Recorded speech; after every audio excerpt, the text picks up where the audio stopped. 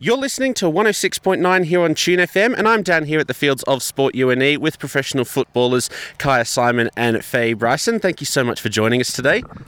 Yeah, thanks for having us here.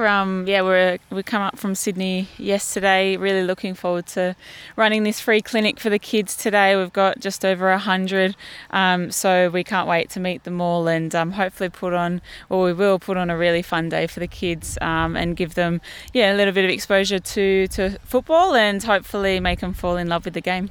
And are these kids coming just from the Armidale area, or do we have kids coming from surrounding areas, up from Tamworth, for instance, Inverell, etc.? Yeah, surrounding areas. Got a bus full coming down from Moree or up, whatever the geographical right language is. But kids from all around. We had to cap it at 100 for this one, but we're really looking forward to what's to come and looking at running these on a regular basis now that we're both in the country and able to. So just really excited that we have 100 kids, boys and girls, coming out for a fun day of football and hopefully can really, engage the area in terms of giving opportunity for football and showing them the amazing game that we both play and love ourselves. Given that we are quite a regional area up here in Armidale, opportunities for opportunities like this for kids are very, very limited, shall we say. They don't have access to the premium fields and facilities that, say, a lot of metropolitan areas do. Are days like this important, do you think, for regional children that aren't well known, that have a chance to sort of show off their abilities and practice a little bit more?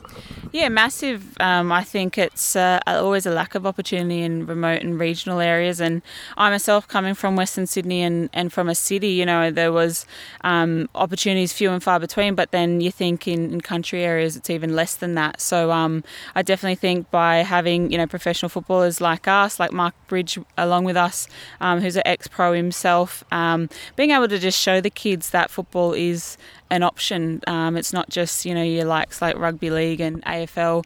I grew up in a rugby league family myself, so if it wasn't for my next door neighbour who introduced me to football, I never would have fallen into the sport by accident. So I think just showing the kids how amazing the game is. If they love it, then finding a way to kind of pursue that dream and hopefully have some future Matildas and Socceroos here.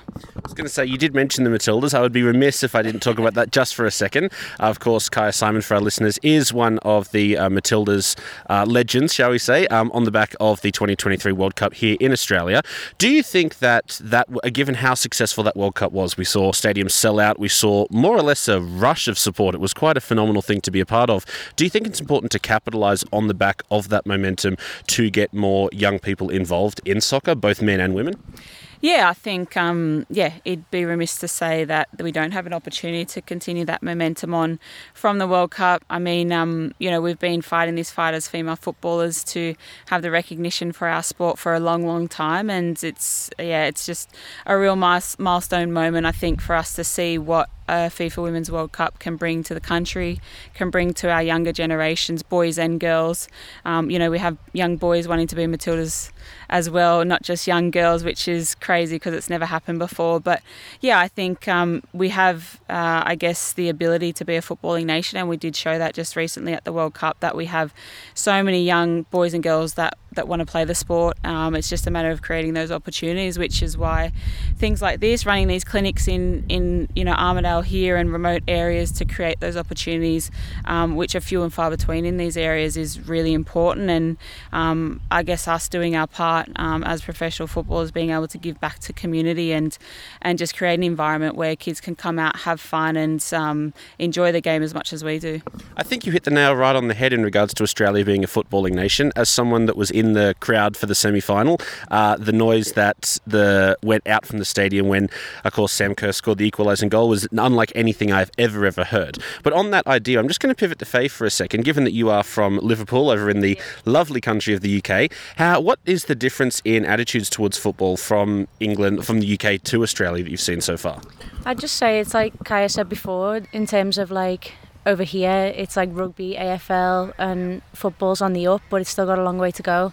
Like in the UK, the main sport is football, like with the Premier League there and the women's WSL. I think obviously over here it's got a long way to go, but stuff like this, having camps and clinics in remote areas there's stuff like that in the cities, but having it out here is just as important. And you know, the athletes that can come from these areas, especially Kyah is a prime example.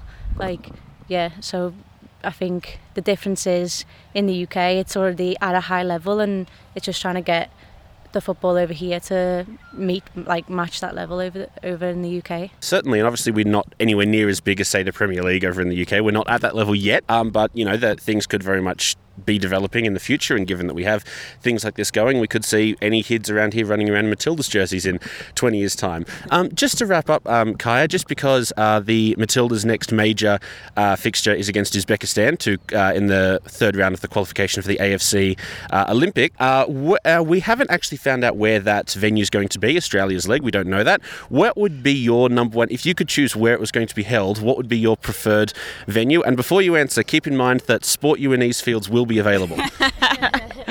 Well, my unbiased opinion is Sydney, of course. Now, I'm a Sydney girl, so there's no better feeling than playing in front of family and friends. My grandma actually, she's, you know, we're from Anawan country, so my Nana Betty was able to come to her first World Cup this year at the age of 92, which was a really, memorable moment for me and my family. So to have any football games, and Matildas games specifically in Sydney, like that, my Nan can come along. She doesn't fly, so for me that's really special, just to play in front of a family, and what better place than Highler football in Sydney than to play in front of, you know, that home crowd, and not to mention people have shown throughout the World Cup that they'll fly from any corner of the country. So if we can just put on a good spectacle, which the Matildas, you know, we have been able to do in recent times, I'm sure we'll get a sellout crowd no matter where we play.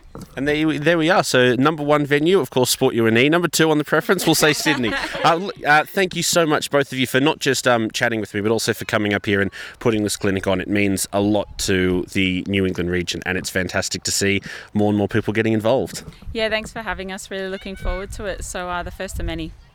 You're listening to 106.9 Tune FM on the home of UNE's student-powered radio.